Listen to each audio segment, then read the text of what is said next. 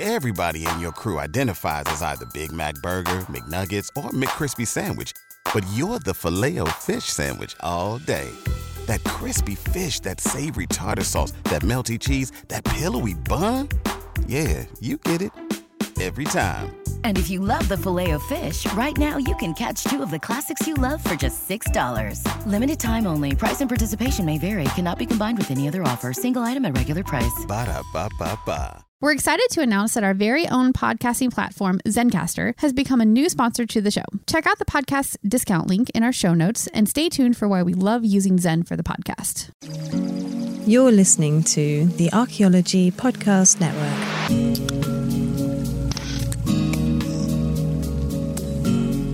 Welcome to Heritage Voices, episode 38. I'm Jessica Yaquinto, and I'll be your host today.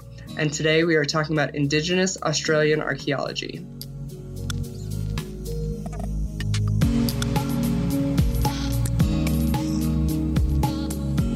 Before we begin, I'd like to honor and acknowledge that the lands I'm recording on today are part of the Nooch, or Ute peoples, treaty lands, the Dinétah, and the ancestral Puebloan homeland.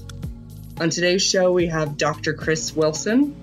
Dr. Wilson is a senior lecturer in Indigenous Australian Studies and Archaeology at Flinders University. He's from the Lower Murray Lakes and Coorong in South Australia. Dr. Wilson received a Bachelor's of Archaeology from Flinders University, as well as a professional certificate in Indigenous Research Training and Practice from the University of Melbourne. In 2017, Dr. Wilson was the first Indigenous Australian to be awarded a PhD in archaeology, which he received from Flinders University. In 2010, he served on the Expert and Community Reference Committee for the Department of Indigenous Affairs of the Federal Australian Government, Canberra, for the review of the International Repatriation Advisory Policy. Welcome to the show, Chris. Thank you for having me. Yeah. Okay. So I want to get this started with asking you how you got into archaeology and Indigenous studies. Okay. So I guess I first heard about university when I was in high school, and I would have been around 13 years old. And I didn't know that it was an option back then. And it was actually my uncle who came to visit from Flinders University. He was working there at the time as a recruitment officer, and I mentioned that it's possible for Indigenous students to apply to university through a program. That kind of set, I guess, the wheels in motion for me in terms of thinking about university. I'd always been, interested in culture, in history. I loved doing society environment projects, and also astronomy and the dinosaurs. So I was always, I had this curious mind, and I was, always exploring lands around home and farmlands and our creeks and our rivers. So I guess I had quite a interest at a young age for exploring, country and exploring culture and history and heritage. So when I heard about university and what the options were, my uncle mentioned archaeology, and that popped, that immediately was an interest for me. So I had chosen archaeology for my tertiary entrance rank and also forensic science, because I was interested in human remains and burials, and it wasn't necessarily that I wanted to work around human remains. I just was fascinated by the skeleton and the body, and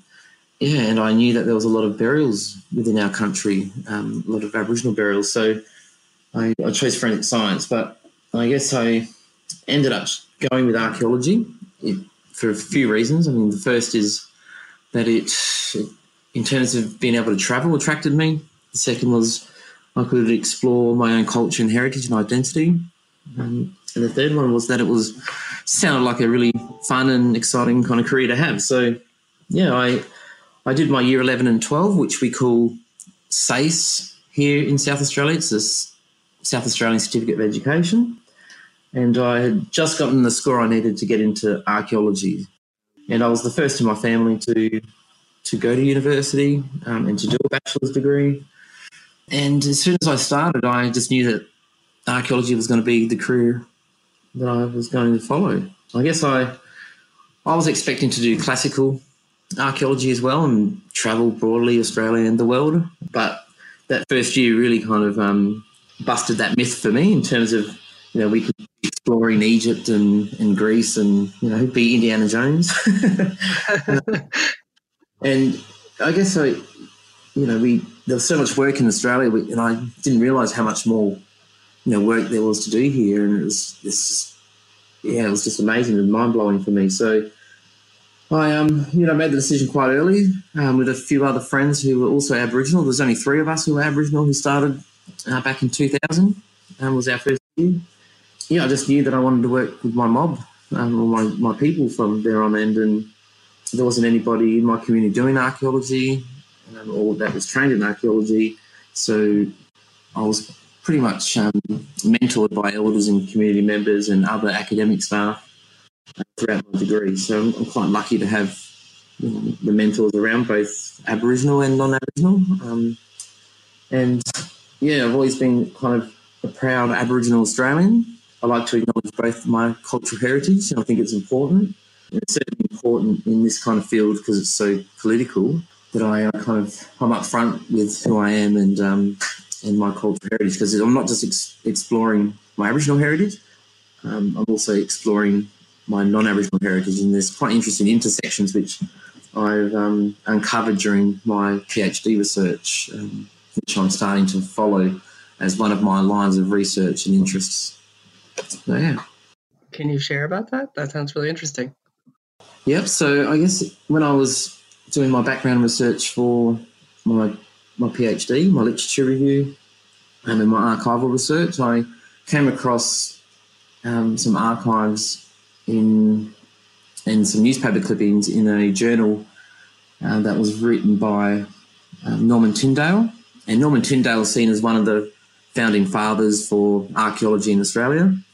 He worked out of the South Australian Museum in the 20s and 30s and 40s, I think. And he's acknowledged as our forefather for Australian archaeology. A lot of anthropology and history and archaeology excavations and surveys across the country. He took a lot of photographs as well of Aboriginal people and collected artefacts. So the South Australian Museum actually has one of the largest archaeological collections in the world of Aboriginal artefacts. In that collection, there's human remains, there's a lot of wooden implements, because down in our community or down our region, there was quite a lot of wooden implements as part of the toolkit. A lot of photographs from that colonial period. So he documented quite a lot. He spoke to a lot of elders who have now passed, who had a lot of knowledge and were last speakers in our community, also last people who were initiated in our community. And so in those journals, and there's quite a lot of them, they're called the River Murray journals. And in one of them, I found a newspaper clipping of my uncle, whose name was Sousty Wilson. His name was John, but his nickname was Sousty, and that's how he was known. But he gave a report in that newspaper article at the age of 102, and he spoke about 2 things. He spoke about hunting kangaroos when he was younger. In that day, which was in the 1930s when he was interviewed, there weren't as many younger people hunting kangaroo, and he would hunt 20 to 30 kangaroo back in his day, but in the 20s and 30s that was starting to die down. And the second thing was relating to whaling and sealing in that area, because we live along the coastal region, and we have quite a large island, Kangaroo Island. It's one of the largest islands offshore from the Australian mainland, besides Tasmania and a few others. He spoke about how the whaling industry started to impact our culture. And so he spoke about one of the accounts of whaling experiences he had with some of the whalers. And one day they got dragged out to sea when they were trying to harpoon a whale, and they got dragged kilometres out, and it took them a couple of days to swim back. Wow. For me, I thought, well, there's quite a lot of knowledge around whaling and about the whales, and our people didn't traditionally hunt whale. I mean, they're the biggest mammal on Earth, but they certainly had ceremonies around whales. So when the whales would get beached, particularly around the Encounter Bay, the Encounter Bay region, in Victor Harbour. There would be a big ceremony for that whale, and at that point in time, people would actually, use the whale for food, for ceremony, for trade, so all components of that whale. But I asked a few questions to one of the elders, Uncle George Trevorrow, who's now passed, about why my uncle was talking about the whale, and he said, "Oh, that's probably because the whale was one of your Natchis, and a Natchi in our language is totem." And for me, that was quite interesting. I'm starting to reconnect with my culture through the animals and through whales and through whaling industry. So there's this interesting intersection between who I am and my identity and an archaeologist, but also, my kind of heritage and my genealogies as well. Yeah, so the whole whaling story, I started to write into my PhD, and what that meant for me, as a Ngarrindjeri person, and starting to rediscover that component of my history. And yeah, so I looked back in the genealogies which were held by the South Australian Museum. And Tyndale, again, he wrote up these genealogies, and he also helped to draw up a map of Aboriginal Australia. So you probably might have seen there's a map that's done by David Horton. It's a colourful map which shows all the different nations and groups in Australia. Well, he actually based his work on Norman Tyndale's maps as well. So the genealogies of families, when I looked back at them, it took me back to one of our amicable ancestors. Her name was Fanny, and there isn't much recorded about Fanny from what I've tried to find, other than she was from Cape Jervis, that she was taken by a whaler called Wilson. And again, there's not much information about Wilson, but Wilson took Fanny as a wife and a domestic slave, I guess, or domestic wife, over to Kangaroo Island. Kangaroo Island had one of the major whaling stations for, the southeast and that whole southern coastline before South Australia was set up as a colony. So that was back in the 1800s. Yeah, so it's from Wilson the whaler, who we think is French, from that kind of French whaling industry. But there's other reports, that he's Scottish, that he's Finnish, and so I'm trying to find out his kind of connections. Yeah, but Wilson and Fanny, they had, I guess children from where I'm descended from. And so that's kind of what I'm trying to explore now, is the whole history about whaling. And I'm working with Dr. Adam Patterson, who's a colleague of mine with the South Australian Maritime Museum, around that whole whaling story. So we want to start an archaeological project around targeting some of the whale sites and some of the whaling sites that they had along the coast and on KI. For future research. So that's one of the kinds of lines of research that I'm taking, and I've got some of my family involved in that who are interested in learning about their culture and heritage, some young people who are doing genealogies as well. So, yeah, that's that. Yeah, that's really cool. So we're already almost at our first break. But so before we go to a break, just a couple questions to get you thinking while we're on break, and then we'll come back and start with these. So, I'd love to hear more about the community or family involvement that you mentioned at the end there. And then also what you're looking at specifically archaeologically in terms of the whaling sites. So if you could talk a little bit more about how this all ties together, that would be really interesting. So with that, we will be right back.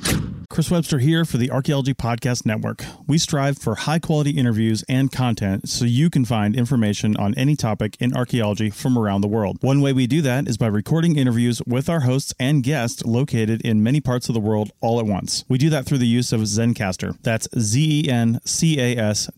Zencastr allows us to record high-quality audio with no stress on the guest. Just send them a link to click on, and that's it. Zencastr does the rest. They even do automatic transcriptions. Check out the link in the show notes for 30% off your first 3 months, or go to zencastr.com and use the code HEVO, HEVO. spread the word. The JCPenney Friends and Family Sale is back. And this week, we're passing the savings on to you. Use your extra 30% off coupon to prep your home and style your family for Easter. That's extra savings on top of our great low prices. Plus, share your coupon with everyone you know and love. It's always better when we save together. JCPenney. Make everybody count. Offer valid 3/11 through 3/17. Exclusions apply. See store or jcp.com for details. Everybody in your crew identifies as either Big Mac Burger, McNuggets, or McCrispy Sandwich. But you're the Filet-O-Fish Sandwich all day. That crispy fish, that savory tartar sauce, that melty cheese, that pillowy bun. Yeah, you get it. Every time. And if you love the Filet-O-Fish, right now you can catch 2 of the classics you love for just $6. Limited time only. Price and participation may vary. Cannot be combined with any other offer. Single item at regular price. Ba-da-ba-ba-ba. All right, and we are back. Okay, so we were just talking about all the different aspects of your PhD, so the personal, family connections, and your community and family involvement, and then the archaeology of the whaling sites itself. So you were telling us about the first of those 3, and I'm really curious to hear more about the second 2, so the family/community involvement, and what exactly you were looking at from an archaeological standpoint. Yep. Okay, so just in terms of my family involvement in the community, so I'm Ngarrindjeri. Ngarrindjeri are a group from the Lower Murray Lakes in Coorong in South Australia, and there's different particular tribes or languages within the Ngarrindjeri nation. I guess it's more of recently we call ourselves all collectively as one nation. My particular family connects to the Coorong area, but also to the southeast, which is down where Kingston is, along the Coorong. So a lot of that Coorong area for me is my connection to country. My PhD is in the Lower Murray, and the Lower Murray area is quite important in that river system because it starts to meander through towards the southern coastline into Lake Alexandrina, Lake Albert, and then along the Coorong and then out to sea. So, I mean, that whole ecologically, that whole area is quite significant because there's fresh and salt water in that region. It's quite abundant in terms of food and resources. You have river red gums. One of the largest fish in Australia, the Murray cod, was the main fish for the river. There are also other types of fish species, smaller fish, lots of plants and vegetables, and and then you move to the Coorong and you've got all the saltwater fish, and then you've got ducks and you've got swans and different birds and swan eggs and swan egging, quite important down that way. So was using nets for trapping fish and birds and stopping the flight paths for birds. The Coorong is one of the. It's on a register called Ramsar, and Ramsar is like an international place of significance. So it's kind of equivalent to a World Heritage kind of area in some way.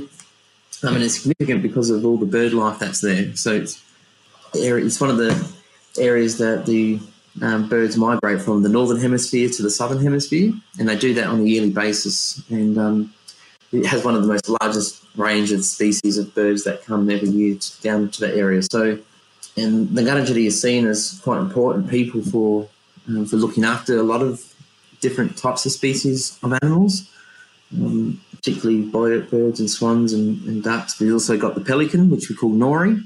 And I don't know if anyone's seen Storm Boy. Mr. Percival was a pelican. And Storm Boy was a movie which we grew up with, and that was filmed at the Coorong. So, yeah, I guess just trying to paint a picture here of how significant the area is, because archaeologically we can see all of that. When we do our excavations, when we're out there on country doing surveys, the whole country has, one of the largest recorded areas for burial sites. And there was an archaeologist called Colin Pardo in the 80s who actually referred to these burials in the Lower Murray area as being like cemeteries. And that's important because the idea of Aboriginal people being nomads and nomadic and wandering around the landscape and not having any fixed places to burial was kind of busted. That kind of myth was busted by Colin Parter, who started to call them, these burials as cemeteries, because there are markers in the landscape. People did bury families and together in certain ways, and there were certain traditions and practices for it.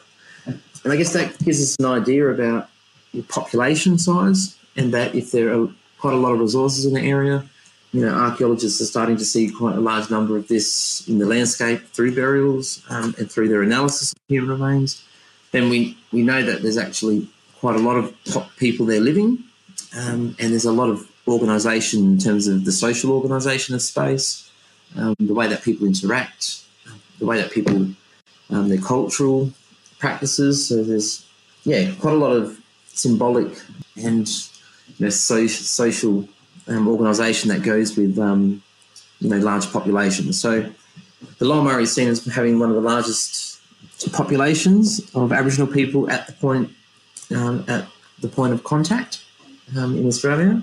And this is one of the research questions that Australian archaeologists investigate. I guess the river system and the Coorong is littered with, well, not littered, but it's scattered with shell bins.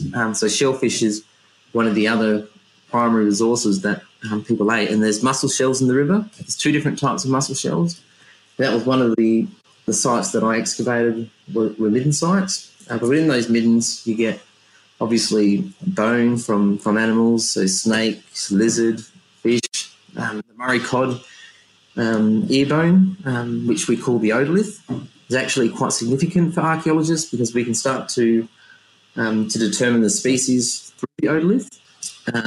Species, even humans, have ear bones, and each ear bone has a signature in there. And they also grow rings throughout their life.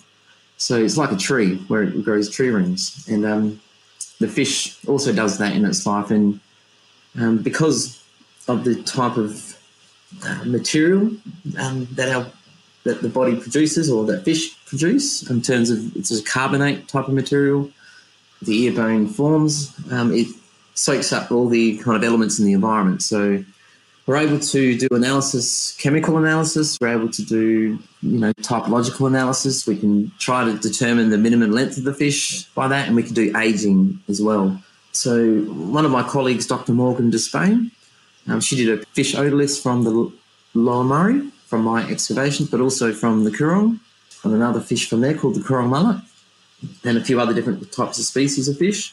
And she actually found that the Murray cod otolith, one of them from my excavations, was at least 2.2 metres in length. And that's quite important for, Australian archaeologists, but for environmentalists, for understanding, the type of environment that was, before, the type of environment and the ecology that we had before contact. So if we have bigger fish back then, the largest recorded fish since contact is 1.8 metres. So we're talking about, 0.4 metres or 400, so 0.4 metres at least. Then we know that there were quite large fish. And we have stories of the Pondi, which is the Murray cod, and Pondi travelled down and created the river in our region. Pondi is described as being a giant fish. And so, we can, the stories of from our elders kind of correlate with some of the research that we found. And we don't compare it necessarily, but in terms of being able to, find synergies and correlate some of that and try to find understanding between the Indigenous or our cultural worldviews and the archaeological research is something in which I try to explore my PhD, and it's something that a lot of people are starting to acknowledge in Australian archaeology. And that kind of the idea of deep time is something that people started to look at and explore. The idea of Aboriginal people having agriculture or like agriculture is something that people are starting to explore. And also, the kinds of navigation techniques that Aboriginal people had in terms of being able to sail up and down rivers, sail along lakes to, in the northern part of Australia, Australian archaeologists are still trying to find research around how human, how our ancestors actually moved out of Africa, which is a theory. into Indonesia and then across the sea. So they're still trying to find the evidence for the sea craft and the watercraft, and the technology that actually was able to bring populations over and be able to be sustainable across to the Australian continent. So there's quite big questions in Australian archaeology that are still being explored. Archaeologists in the maritime area explore that, and I've got some colleagues at Flinders University, Dr. Jonathan Benjamin, who is leading a project up in Western Australia, which is looking at submerged landscapes, looking for the sites and artefacts underwater, which they found some interesting results. Those results starting to come out, I think. But in the southern area, there's a lot of burials. We have rock art, or rock engravings mainly, and a lot of shelving sites, a lot of scarred trees, where people have carved out their canoes and their shields, and to make implements like the boomerang and other types of wooden implements. And the boomerang is quite an important implement for us as well. And David Yanaipon, who's on the $50 note, is accredited to being one of the first Indigenous people to author in English, and he was also an inventor. So he created he had blueprints and had theories and ideas which related to physics and motion, perpetual motion, but he also used the kinds of ideas around the boomerang and that technology for ideas around propellers, the helicopter propellers and flight, and also for electric shears, which helped establish Australia's kind of agricultural industry early on. So David Yanaipon on our $50 note, being acknowledged for his contribution to Australian culture and just culture and history and science and engineering.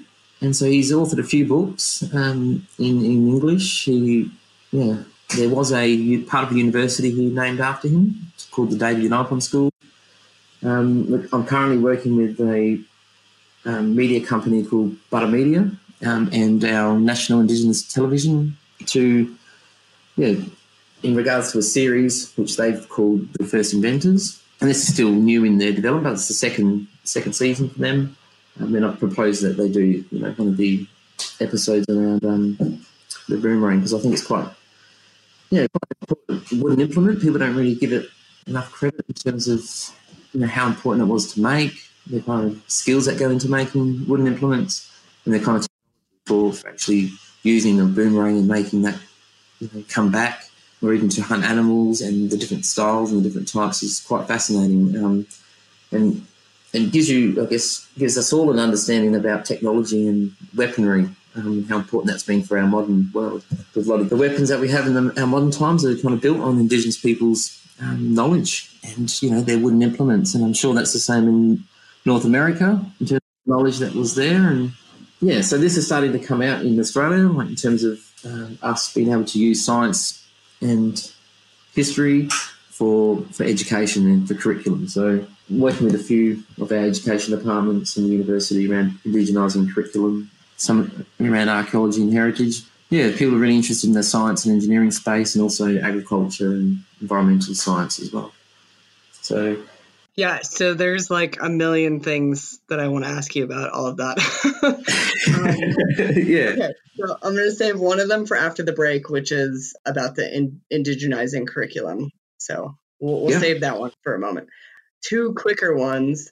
Forgive my ignorance as an American, but the boomerang, it's always kind of it seems like it's used as like a joke a lot in like movies and TV. It's like always. So I'd be curious to get your perspective on that, because obviously you're showing a great deal of respect for it, which sounds. There's different types of the two types of boomerangs that are more widely used, for Aboriginal people, are both for hunting.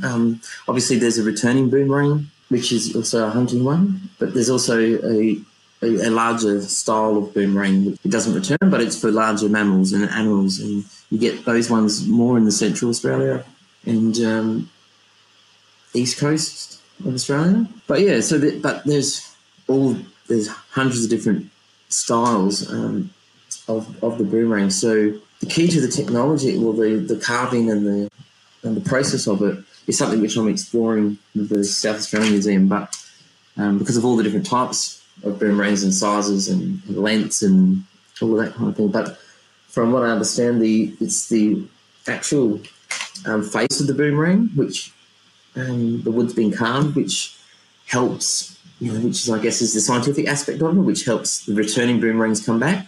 So it's not just about the shape of it; it's also that kind of what's carved on the face of it as well. Yeah, but I may have to send a link to kind of explain it because I'm not too sure all the aspects of the boomerang and how to make it. But that's something which we're going to explore with some elders who are still doing some wood carving. Yeah, I mean, that's fascinating. It's one of those things over here where it's, I don't know, you almost don't know whether or not that really exists because it seems so amazing. Mm. Although, like I said, the representation of it is a little, I don't know what the word would be exactly. It's not coming to mind, but not the most respectful, I guess. Yeah. So the other part that I wanted to ask you about, which I mean, I guess ties exactly into that too, is, what you would want the world to know about Indigenous Australians. You talked a lot just now about some of the way that Australian archaeology is changing, with the cemetery idea and, the idea that people weren't just nomadic and all of these different aspects that you mentioned. Mm-hmm. So if there was something that you would like to set the record straight on, what would that be? Oh, I think some of the dating techniques in Australian archaeology have enabled us to put the date back to 70,000 years, and that's some of our colleagues, Professor Chris Clarkson and his team, and his research, kind of helped, put that date back even further to 75,000 or something like that. And I mean, that's pretty amazing in terms of, those dating techniques and the scientific techniques that go with it and the instruments that you use for them. But I guess there's limitations with those, and that's part of what we understand when we're doing our work in Australia is that the instruments that we use for dating only take us back a certain time. So the radiocarbon dating only goes back, to 100,000 years or so, and then you have to start using other techniques. So what we do understand, which isn't really on the record as such, because it's not something that you can really publish without having it tested properly, but we know that there's science here, and we know that they're older than that, and we know that, when Aboriginal people talk about and our elders talk about, we've been here for a long time, or we've been here for, since the beginning of time. They're not just concepts, that we just dismiss. And Australian archaeologists are really respectful with that in terms of understanding that there was actually quite a long, deep time here that people are conveying. And so the work with the submerged landscapes, for example, is because the sea level changes over time have risen. And so a lot of sites, if they're going to be older, are actually going to be under the water. And so the maritime archaeologists are doing some amazing work, and I just want them acknowledged because it's quite a different landscape under the water. I haven't got my diving license, and I haven't done any of that work, and I haven't been on ships to do any of that kind of work. And it's amazing kind of work that they do. It's quite rough terrain. It's different. I mean, we're using the same methods and techniques, but they have to. They're very skilled in recording those sites underwater, and so some of this research is starting to come out now with their work in the last 5 years, where they've found the first site underwater up in WA, where they've found the first artefact up there, and I'm looking forward to reading their work for that to be shared, because we knew that they were there, and we know that there's older sites around, but I guess that's the kind of space that people are going into. They're moving into the submerged landscapes underwater. There's a lot of rock art sites which have been destroyed because of mining here in Australia, particularly up in the Burrup Pilbara region of Western Australia. And I haven't been up there myself, but from my colleagues, they've been working up there for years, recording the sites that they can before they get destroyed. There's lots of fascinating work up in the Northern Territory, in Queensland and the Torres Strait Islands. Have amazing shell mounds. We've got, in the East Coast, and we've got mountains up there. And that's the start of our kind of river system because of the mountains and the snow. And then when they melt, that starts our river system. So, and then we've got some islands around too, around the coast as well, which are quite significant. So, in that desert area, we've got quite a lot of desert in Central Australia.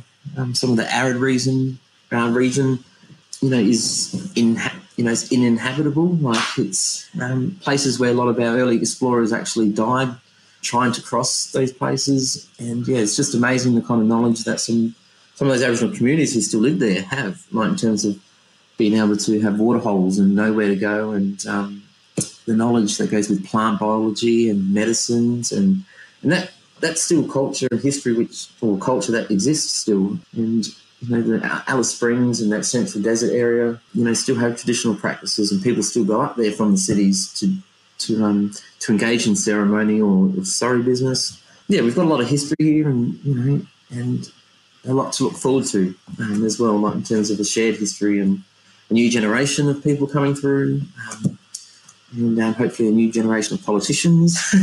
And I'm looking forward to kind of the kind of work that people are starting to bring out, and the new generation, young people who've got all these different skills across all different regions who are Aboriginal. I'm sure it's like that in North America too, where they're just very, very savvy with technology and have very good ideas. And just looking forward to future generations too. All right. Okay, we are already at our second break point, but I want to touch on a lot of that right when we get back. So we'll be right back. Hello, it's Jim Eagle. Please join us for the Bay Area American Indian Two-Spirit Society's 11th Annual Two-Spirit Powwow in person or online this year at San Francisco Fort Mason Center on Saturday, February 12th, 2022. Gore dance at noon and grand entry begins at 1 p.m. There will be over 60 vendors selling all types of indigenous products and crafts. Powwow dancers from all over the U.S. will be competing in contests all day long. We'll also be having several delicious fry bread taco vendors. For more information, go to baits.org. That's BAAITS.org. COVID protocols will be in effect. See you there. All right, and we are back. First of all, so we were talking before about your PhD, and I want to move on from your more recent work that you were starting to talk about. But I feel like I had heard even before you were recommended to me for the podcast in 2017, I feel like I saw something about how you were the first Indigenous Australian to be awarded a PhD in archaeology. And I was like really surprised by that at the time, because we don't have a ton of PhD archaeologists that are Indigenous here in the US, but we have some. And I was pretty surprised. I guess you always think like Australia and Canada are better with Indigenous issues than the US. So that really surprised me, but that's pretty impressive. I guess there's probably a couple of reasons for it, and I was surprised too, actually, to tell you the truth. So I didn't even know that until probably I started around the middle of my PhD. People started to ask whether there were any other Indigenous archaeologists in Australia that had PhDs. And I don't think so, because a lot of the colleagues and connections I've made have been from the US or New Zealand, and there's certainly people there. I guess there's probably a couple of reasons. One is, in Australia, the way that archaeology is practiced is a little bit different to the US and to some our kind of neighbours and our colleagues. So it did start as anthropology here in the 50s and 60s, and then around the 60s that changed. The Australian National University in Canberra was the first place that had archaeology as a discipline, and so they started to teach archaeology as a discipline and they didn't have anthropology as such within it. And that could be one of the reasons why we don't have many. So we did have some in anthropology, but not in archaeology, and it's there weren't a lot of universities who were teaching it as well. And I guess in the 60s and 70s here, that's only, I guess, the beginning of the time when Aboriginal people actually started to have rights recognised, and people were allowed to start to engage in marriage, in the education system, and to do other things like vote. I mean, different on different states. So some states, Aboriginal people could vote right from back when it was a colony, but in terms of like the federal politics and the federal landscape, the 60s are the kind of time when we had a referendum. So the 1967 referendum. That's nuts. To recognise. Sorry? I was just saying that's nuts. I had no idea it was that late. That's crazy. Yeah, and so, I mean, and that was the kind of year of, one of the years of others kind of global cultural, social, political movements happening, with rock and, different movements. So the Black Panther movement, I think, was one thing, or was one movement Aboriginal people really picked up on in the US. Yeah, they even started their own kind of freedom rides here. And Charlie Perkins, was the guy, was the Aboriginal leader, I guess, who started our freedom rides over here. Yeah, and started to be more vocal and activists, and started to fight more for Aboriginal rights. So yeah, it wasn't until the 60s that I guess Aboriginal people were starting to engage in education.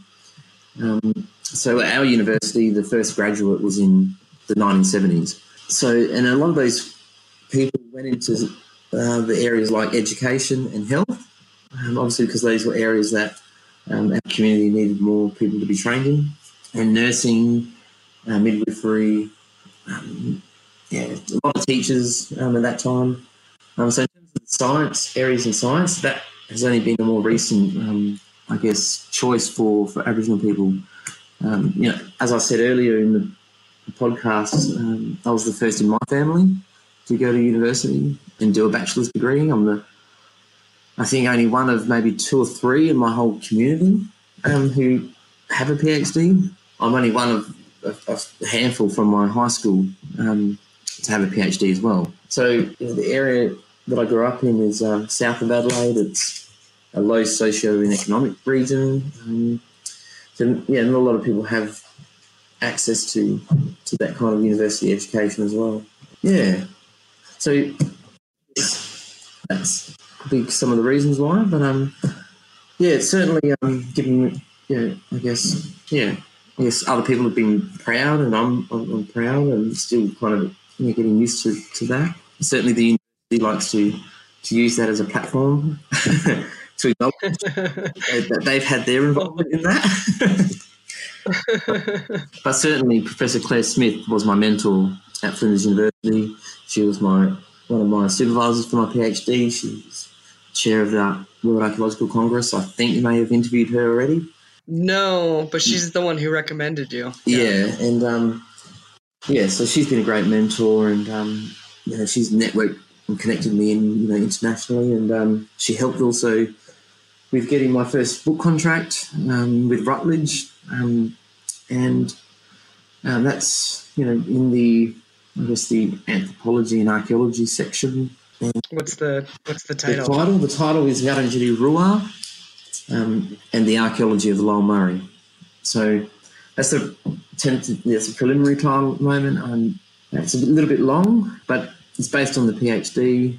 It focuses more on the archaeology of the Lower Murray and the ideas of country and Indigenous ways of doing things on country. So I guess the intersections between Ngarrindjeri and Indigenous knowledge systems and the archaeological record and archaeological knowledge, and my journey as well. So just bringing those two standpoints together. So when is that gonna come out? It's August. August? Okay.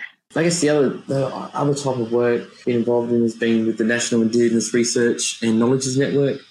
That was quite a large research initiative funded by the Australian Research Council. I think it was over $1 million funded for that project. I was one of the partners, but it was with a group of 50 Indigenous researchers from around the country, led by Aileen Morton Robinson.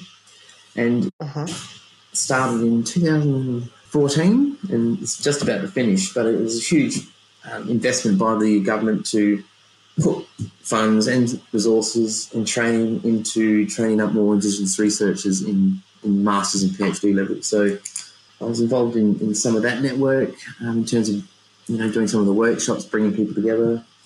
Another research project has been around repatriation of human remains. That's kind of the work I did before my PhD, was working with my community and helping with negotiations and with the delegation bringing back old people's remains from overseas, from their museum collections, from their anatomy collections, and also helping once they're back home about reburying them back on country and the process for that. So some of my work's been around the repatriation space.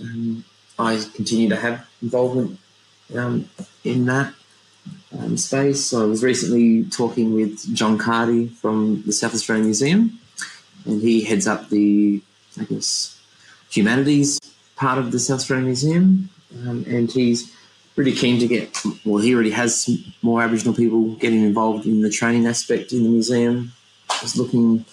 They're doing repatriation programs in there that he wants to open up, the space for researchers to come in for education and research training.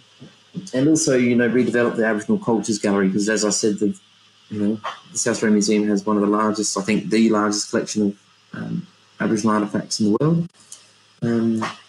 And a lot of those artefacts were collected by Norman Tyndale, but over time. So there's some discussion there about continuing work in repatriation, but for the state. Also, I'm so confused. You mentioned that there was human remains in museum collections and anatomy collections. I don't think I've ever heard about this. Yep. So overseas. Yeah, can you explain what? Yeah, overseas and even here domestically, the anatomy museums, the anatomy departments of universities where they did their medical training used Aboriginal people's bodies, because it was legislated under the states, like in South Australia, when Aboriginal people died. This is before the 1967 referendum. The Aboriginal people's bodies would become owned by the state. And what happened here was that a lot of the people were, used for medical research, for medical training. They were also sent overseas for the same purpose, mainly to the UK, but in other European institutions. And a lot of those institutions were medical establishments, so they had anatomy museums attached to them, or they became anatomy museums. So, a lot of Aboriginal people's remains ended up in, not just the main museums, but in university departments, in university collections, in archaeological collections, different types of collecting institutions, and also in private collections too. So there were a lot of cases where researchers and medical practitioners actually, kept their own collections of human skulls, mainly Aboriginal skulls. But certainly, there's been, with our group, we had over 400 human remains returned from overseas by the University of Edinburgh. And as part of that collection, it wasn't just skeletal remains; it was actually organs and body parts as well. So, whoa. Yeah, so, in terms of body parts still preserved in formaldehyde in jars. And I didn't actually look at inside any of the boxes when we would helping to do reburial ceremonies, but some of the anthropologists that we had were kind of relaying some of their own, disgust. I don't know if it's disgust. They kind of, to their own surprise, what types of parts of the body, and just the descriptions of it was kind of put me off a little bit in terms of wanting to pursue that any further with research. And I kind of stopped doing it for a while, and that's when I spoke with elders and ended up doing my PhD focused on something which was more a range of different skill sets, more focused on shell, on river, on different But yeah, certainly we've still got quite a lot of old people sitting down at Camp Coorong in the keeping place because there's been the government's withdrew funding and it's not really funded for communities to do any work for burial. And yeah, it takes a lot of organisation for that. So so that's the repatriation part. I guess colleagues as well around the idea of healing through archaeology and healing through heritage, these different aspects of, people who've returned from war, people with disabilities, people with other types of, the ways in which heritage and archaeology and reconnection can actually help with people's healing is something which colleagues are starting to collaborate with in humanities, archaeology, but also with our colleagues in like psychiatry and psychology and in the health area as well. Currently, there's a conference coming up this year in October it's the ICOMOS, which is the International Community on Monuments of Science, I think. That's the name, ICOMOS. So there's a big GA, General Assembly, coming up in Australia this year. And I'm co-chairing the Indigenous Heritage theme for that with a colleague, Dr. Diane Menzies, who's from New Zealand. She's actually an architect?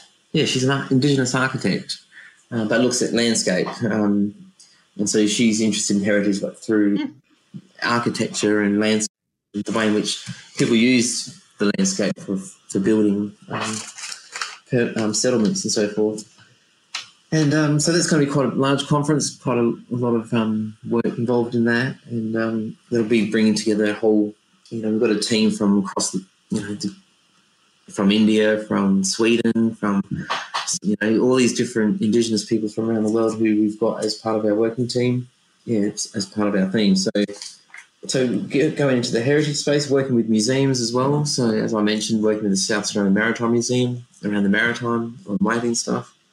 The South Australian Museum around helping with the repatriation, but also the National Museum of Australia in Canberra. They have an exhibition coming up this year and I've been working with them for a couple of years around displaying part of my work and the story of Pondy into their exhibition. So that's opening, I think, in the middle of the year, but I'll be sending one of the fish ear bones otoliths, one that was 2.2 metres, over to Canberra, just waiting for the community to approve it. They're going to exhibit some of that as part of the new exhibitions that are coming up. So, there's quite a lot of work to continue on down, So you're not working with Jenny Newell, are you? At the National Museum? George Main? No? Okay. Yeah. No. Just kidding. Okay. So Jenny Newell was on one of the earliest episodes of the podcast. But I thought maybe she works at the Australian Museum, I want to say, Australian National Museum. Australia. Yeah, there's an Australian Museum as well in Sydney. Okay. Yeah, that's the one. Yeah. Yeah, okay. So we're getting real close to the end. So I'm trying to look and see if there's like a final question that I should ask you, but I guess, is there anything else that you would like to add or talk about? No, I've covered a fair bit there. I guess I didn't really, in terms of my career, I wasn't expecting to end up or to be in a university or to be a lecturer. That wasn't my goal and it wasn't my plan at all.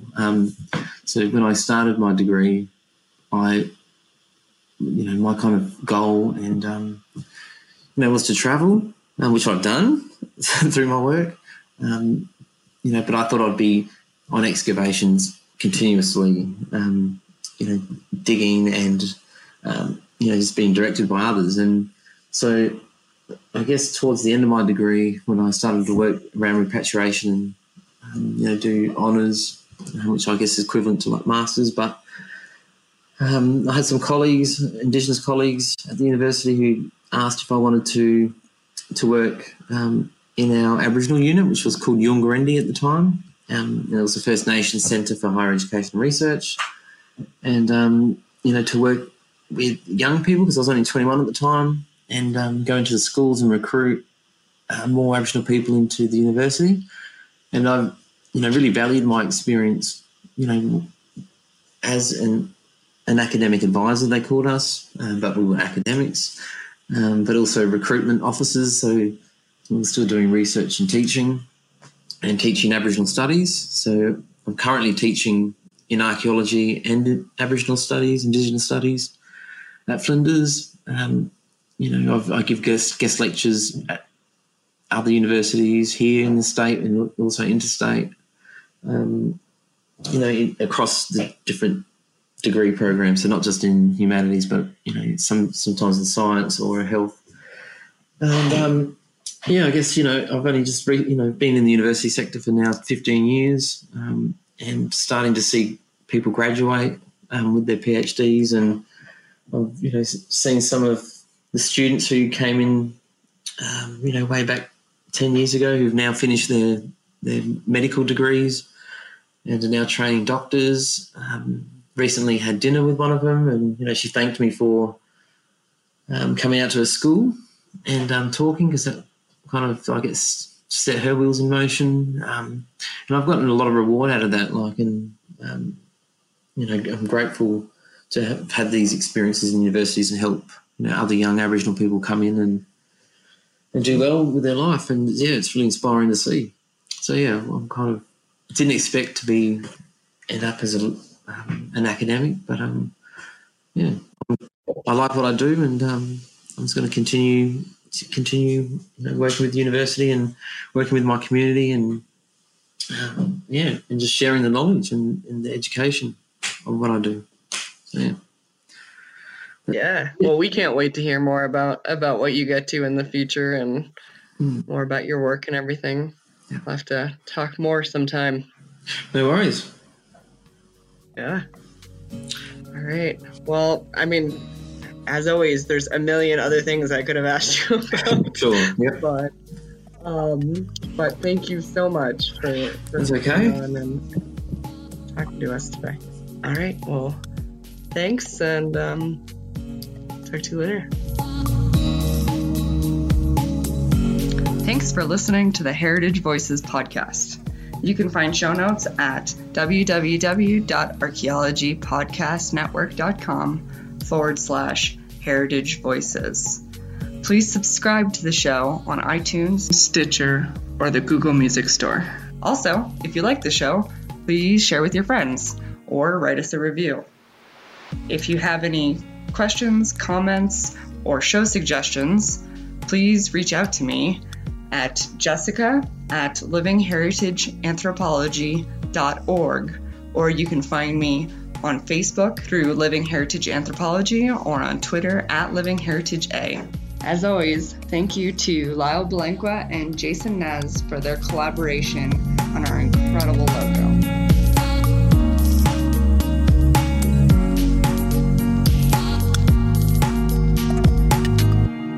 This show is produced by the Archaeology Podcast Network, Chris Webster and Tristan Boyle in Reno, Nevada at the Reno Collective. This has been a presentation of the Archaeology Podcast Network. Visit us on the web for show notes and other podcasts at www.archpodnet.com. Contact us at chris@archaeologypodcastnetwork.com. Thanks again for listening to this episode and for supporting the Archaeology Podcast Network. If you want these shows to keep going, consider becoming a member for just $7.99 a month. That's cheaper than a venti quad eggnog latte. Go to archpodnet.com/members for more info.